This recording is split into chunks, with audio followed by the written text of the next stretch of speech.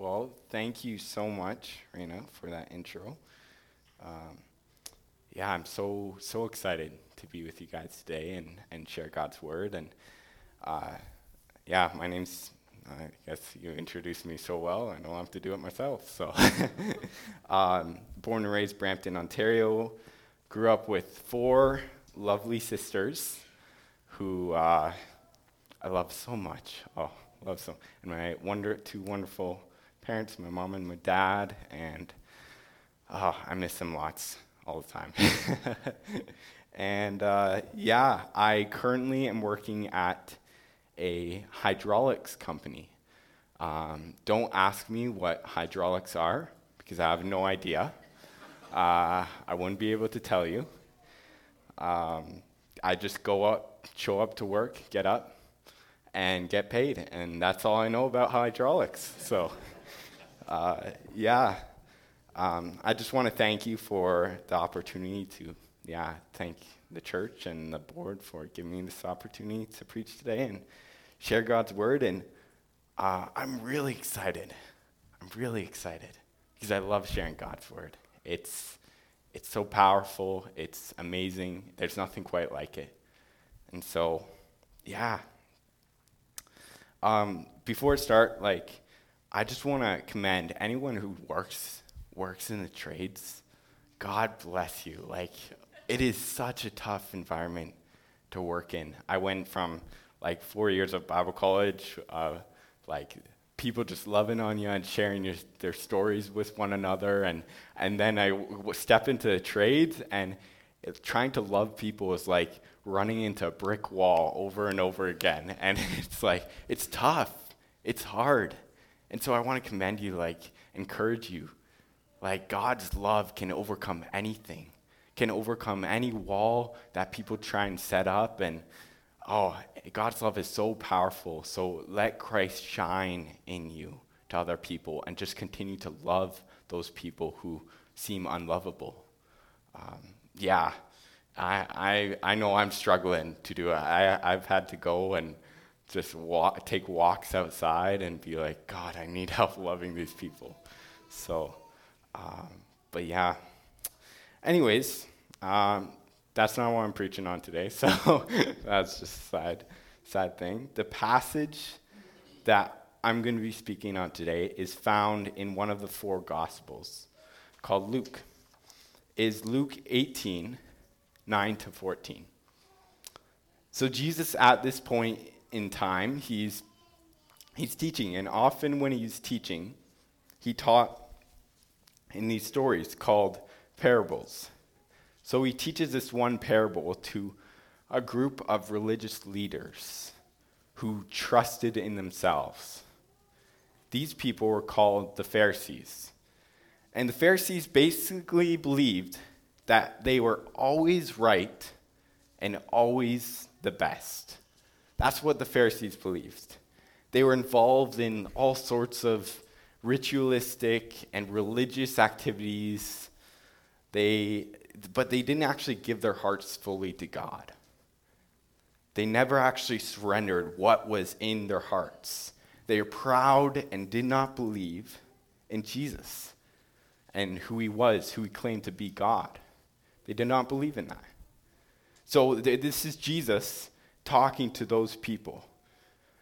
And jumping into the text here, it says in Luke 18, verse 9 and 10, says, "Now he also told this parable to some people who trusted in themselves, that they were righteous and viewed others with contempt.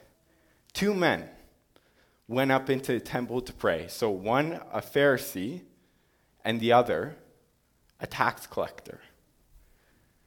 Now, Pharisees, as I was saying, they're religious leaders who they would try to follow all these 613 laws. Imagine trying to follow that many laws. They were given to the Jews, God's people, and Pharisees would try to follow each law to the T, try to be perfect. And they wore their pride around to show off how spiritual they thought they were. And they played kind of like a comparison game, that I am holier than you game. Now, on the other hand, you have the tax collector. Now, the tax collector, they were the scum of society. They cheated people of their income. They stole from people. They were even compared as a prostitute. They were comparable to a prostitute back then in the day. And so the worst of the worst, like society disregards them and shoves them aside and puts them at the back. So you have two very different people at the same time going to the temple to pray. You have the Pharisee who thinks he's good with God, who's like, yeah, I'm good. I'm always the best. I'm always right. I'm good with God.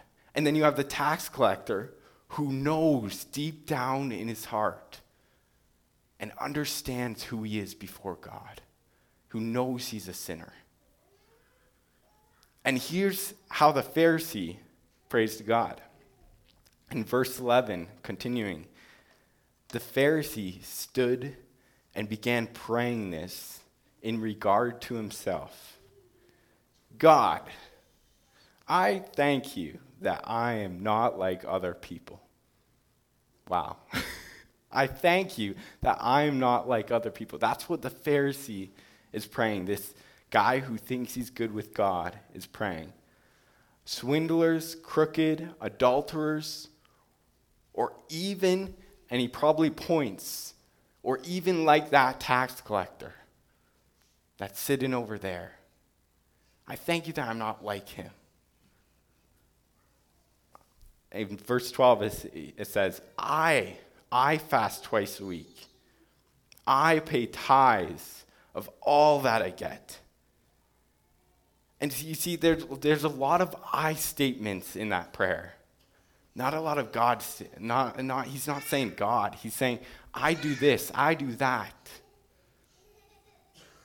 And take notice of, he's basically even praying to himself. It's almost as if he's center stage, and it's all about him and not God. God is in the background somewhere, and it's all about him. His posture before God is, I am good with you. I am righteous. But he's actually comparing and judging. And this probably isn't even a prayer. It's more like a self-promoting speech, saying, yeah, I'm a good person. I do this, I do that. I'm a good person. I'm good enough to get right with you, God. And this Pharisee, he probably memorized so much of the Old Testament, so much of the Bible even. He could have been teaching a class on the Bible. He may have even been a graduate from some prestigious theological school. Who knows? On the other hand, you have the short, simple prayer of the tax collector. In verse 13, it continues. But the tax collector, standing some distance away, so he's probably like back here. Well, the mic, I can't stand too far. But he's probably like back there somewhere. The Pharisee's probably like up right close at the front and thinking, I'm good with God. But the tax collector's way over there.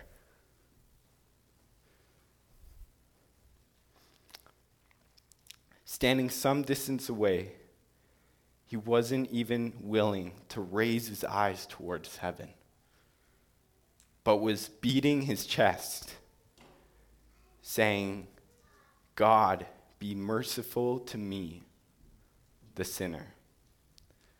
So the sinner's posture before God is just himself, not who he pretends to be, like the Pharisee, but who he actually is. He knows who he is. He's a sinner. And Jewish prayer hours were actually 9 a.m. and 3 p.m. So after a long day's work, or maybe a sleepless night, you can picture it. even while they're both on the uphill climb to the temple, you can probably imagine them walking together and the tax collector being like, this guy has it all together. I don't. I don't have it all together. There's something in my heart, there's going on in my heart that I'm not right with God. And the sinner's head down, knowing another day has gone by of him cheating and stealing. And standing far off, like I said earlier, far back there, signifying his unworthiness to even be in that temple. Not able to look to God, but beating on his chest, signifying that he's actually beating up his own heart because he's ashamed of who he is. He knew that his heart was too wicked to come before God. And all he can say is, be merciful to me, the sinner, knowing that out of all the people, he might just be the worst. And now here's what Jesus has to say about those two different people. In verse 14, he says, I tell you, this man went to his house justified rather than the other one. For everyone who exalts himself will be humbled, but the one who humbles himself will be exalted. So Jesus gives justification, and he gives the final say. And what he states here is that the sinner has been made right with God and not the Pharisee. And justification simply means declared right with God. You see, it is God and God alone who will raise up and God who will put down. And we get to choose. The Pharisee chose to elevate himself, while the tax collector chose to humble himself before God because he knew about the sin in his heart. He knew he was poor in spirit. And so Jesus is calling out the Pharisees here, saying, you better be aware of what's inside your heart, of what's going on. And humble yourselves, or else you'll never be lifted up by me.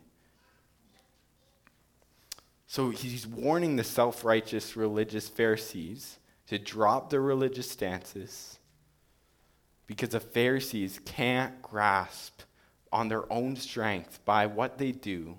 They can't grasp justification with God, being made right with God.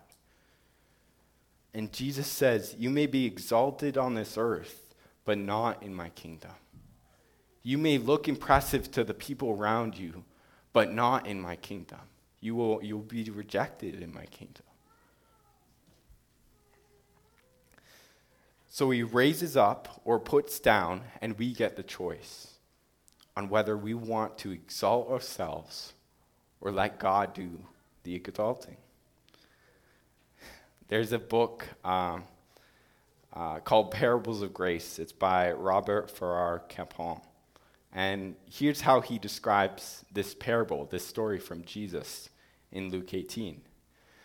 He says, while God is sustaining the whole world in his hands, these two people come into his temple.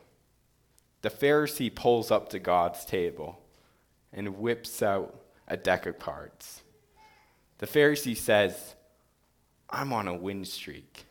And he gives God the cards. And God says, maybe you're not. The Pharisee then takes his cards and says, come on. So the Pharisee deals a 2 of fasting and a king of no adultery and maybe a queen of 5 straight hours of prayer. God says, maybe this is not your game. Look, I told you, I don't want to take your money. This goes on, and God looks a little annoyed and says, look, I meant it. Don't play me. It might have worked with your friends over there, But dealing those cards will not work with me. It might have worked with your friends over there. It might have worked with the people around you, but it won't work with God. You can't confuse God. You can't trick God into pretending who you actually are. And then the odds here are the guy over there. Yeah, God goes on to say, besides, you haven't even gotten a full deck. You won't be able to trick me. The odds here are always on my side. You'd be smarter to be like the guy over there who came in with you. He realized he lost his cards before he got there. Why don't you both have a drink and head home? As far as the Pharisee trying to win a justification game with God, he can't. It is utterly hopeless to play that type of game with God. While they're both losers, at least the tax collector has the sense to recognize the fact and trust God's offer for a free drink, the drink of mercy. That's what the tax collector has, because he knows he's come to the end of himself. He knows he's a sinner before God, and he knows he needs his grace. So he has that offer, and he takes that offer of a free drink of mercy by saying, be merciful to me, God, the sinner. The Pharisee's error is that he clutched on to the good things he was doing, thinking it will justify him before God. And God will not receive our life if we believe we earned a spot on its roster. Just like trying out for any sports team. We try out and we have a couple tryouts and we earn the spot on the roster. And with God, we can never earn a spot because he's always the one that saves us by his grace. We can never earn a spot on his roster by our strength alone, by our might, by our own willpower. Rather, he takes only the people who believe in him, not the people who believe in themselves. He raises up or puts down, and we get to choose. And I know for a fact that has been my story.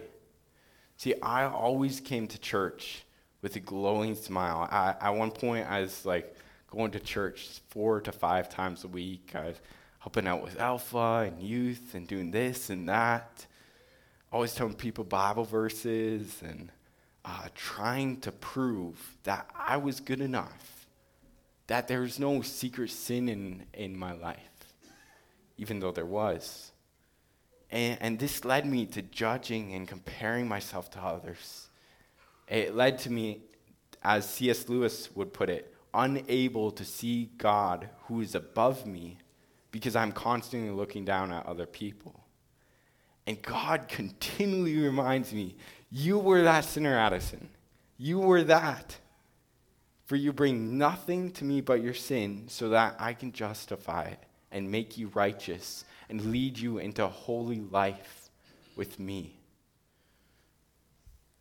So don't miss the point that we're not able to save ourselves. And if we don't recognize our own sin, coming humbly before him, we will not be exalted, rather put down and turned away.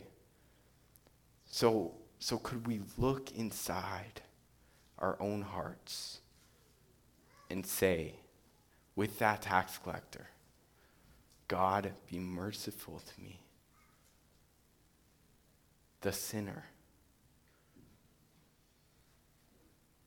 You see, the way to Jesus, the only way to Jesus is through humility. No one ever got to Jesus by saying, oh, I deserve to be with him. Not one single person ever received anything good from God by saying, I deserve his grace and love towards me. Not one. Because God opposes the proud. He opposes them. He is against those who are not willing to accept their own sin. He's against those. But he gives grace to the humble who say, yeah, I fall short of your glory, God. Yeah, I fall short of the mark. I miss the mark lots. He accepts those because we're actually true to ourselves, who God made us to be. When we recognize the sin in our own hearts, we're actually true to that. Only by being humble before God, we get to be in a relationship with Jesus Christ. And that's the way. I'm telling you, it's the best way. It's the best life you're ever going to live. It's a life with Jesus Christ. Augustine once said, if you ask me, the essential thing to being a believer in Jesus Christ is first, humility, second, humility, and third, humility. So, humility is huge. And if we ever find ourselves comparing or thinking that we are better than we actually are or worse than we actually are, that's a good indicator that we are not being real with ourselves and God. The danger of pride is very evident throughout the story. Our good deeds just don't measure up. God will always choose someone who is repentant of their sin over someone who is proud of who they are. He will always choose someone who is repentant over someone who is too proud to recognize their own sin in their heart. Someone who admits what he has done over someone who hides what he has done. And I was hiding for what I'd done for a long time. For me and my story, I struggled lots with pornography. In high school, my three gods were sports, girls, and popularity. Those were my three gods. And I was pretty hopeless. I was feeling pretty hopeless as I was chasing after these two things and leaving God just at church, kind of putting it in my back pocket, saying, no, I'm not going to confess my sin. I'm going to just hide it away in my heart. But God sees everything. And so he saw me, how broken I actually was. And he said, Addison, I want you to come back. I want you to be real with me, that you're broken and that you need me. So there's always this invitation to allow yourself to be made right with God. And we need to be made right with God because of our sins. We often have kind of a twisted view of God's grace, thinking that we have to earn it, but we don't have to earn it. Jesus was perfect for us. And what we do have to be is obedient and faithful to confess our sins, to say to Jesus, I'm broken and I need you. When we do end up choosing death over life, when we do end up sinning against God, he is faithful and just to forgive me of all the times I watched pornography. He is faithful and just all the times I lied to my parents. He is faithful and just to forgive me of all the times I messed up. I admitted my sin, though, and did not try to cover it up eventually once God reached me. I said, yeah, I'm at the end of myself. I can't do this on my own. I need your grace, God. And so I invite all you guys to participate in that same grace that God, I know, has so richly given me. For my many sins, I've said, God, be merciful to me, the sinner, resonating with that tax collector who just is at the end of himself and saying, I need your grace.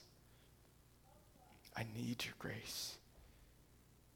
Not so I can go and sin again, because grace is never a license to sin again, but so I can live for him and be obedient and love him with all my heart, soul, mind, and strength, and love other people as I love myself.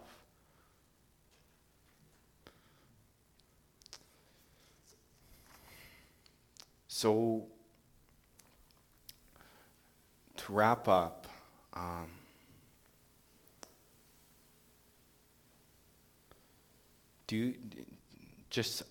want you to be thinking about that throughout the week. That God has endless mercy. And if we just acknowledge the sin in our hearts and go to him and confess it and say, I'm broken and I need you, God. If we acknowledge that in our lives, watch what God can do with that. Watch how he can transform you from the inside out. And how his Spirit will give you new life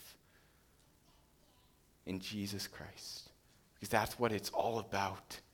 That's why we live, is for Jesus Christ. That's why we're here on this earth, is to be in relationship with Jesus Christ. So if there's anything in our hearts and getting in the way of our relationship with him, if there's any pride or comparison as going against God's way in our hearts, we need to repent of that and confess it to him. And we need to address that. So I'll pray, and then we have, I believe we have just with the tithes and offerings will come along. But if you're here today and you want to know Jesus, like he's waiting for you. He's waiting for you. For you to come and say, yeah, I'm going to come to the end of myself. I'm going to come to the end of myself. I'm going to repent and say, Jesus, I need you. Because it's the best decision you'll ever make. Because Jesus loves you and wants to know you, wants to get to know you more and more and more, and for you to know him more and more and more. He has endless love for you. God so loved the world that he came on this earth and died when we were supposed to die on that cross. And that's the beauty of relationship with him. And so throughout this week, if and we have a mandate to share that throughout this week, that Jesus loves you and wants a relationship with you. So I encourage you, share it with anybody, everybody. Listen to what Jesus is saying. It's the best thing ever to be obedient and to just trust in him and be led by the Holy Spirit. So, church, let's pray, and then we'll get into the tithes and offerings.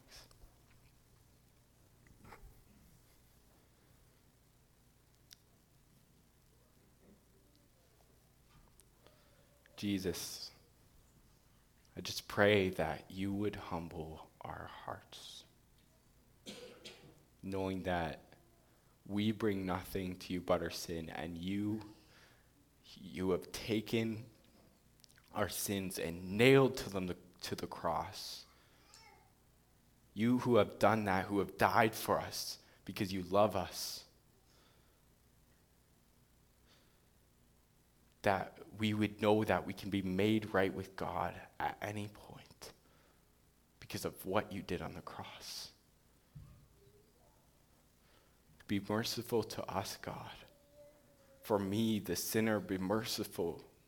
For you alone, raise up Jesus and put down. And I pray that Evangelical Free Church would be filled with people who get raised up by God because they are humble before you, Jesus. And I pray that you give us the power of the Spirit to witness to other people about this great love that we've encountered that has transformed our lives. And I thank you for that love, Jesus. That love that endures forever. That's so patient and kind. Yeah, and if anyone here is just wondering about this or wanting to dive deeper into this, Jesus, draw them in by your Spirit, God. Thank you for your love and your patience with every single one of us. In Jesus' name, amen.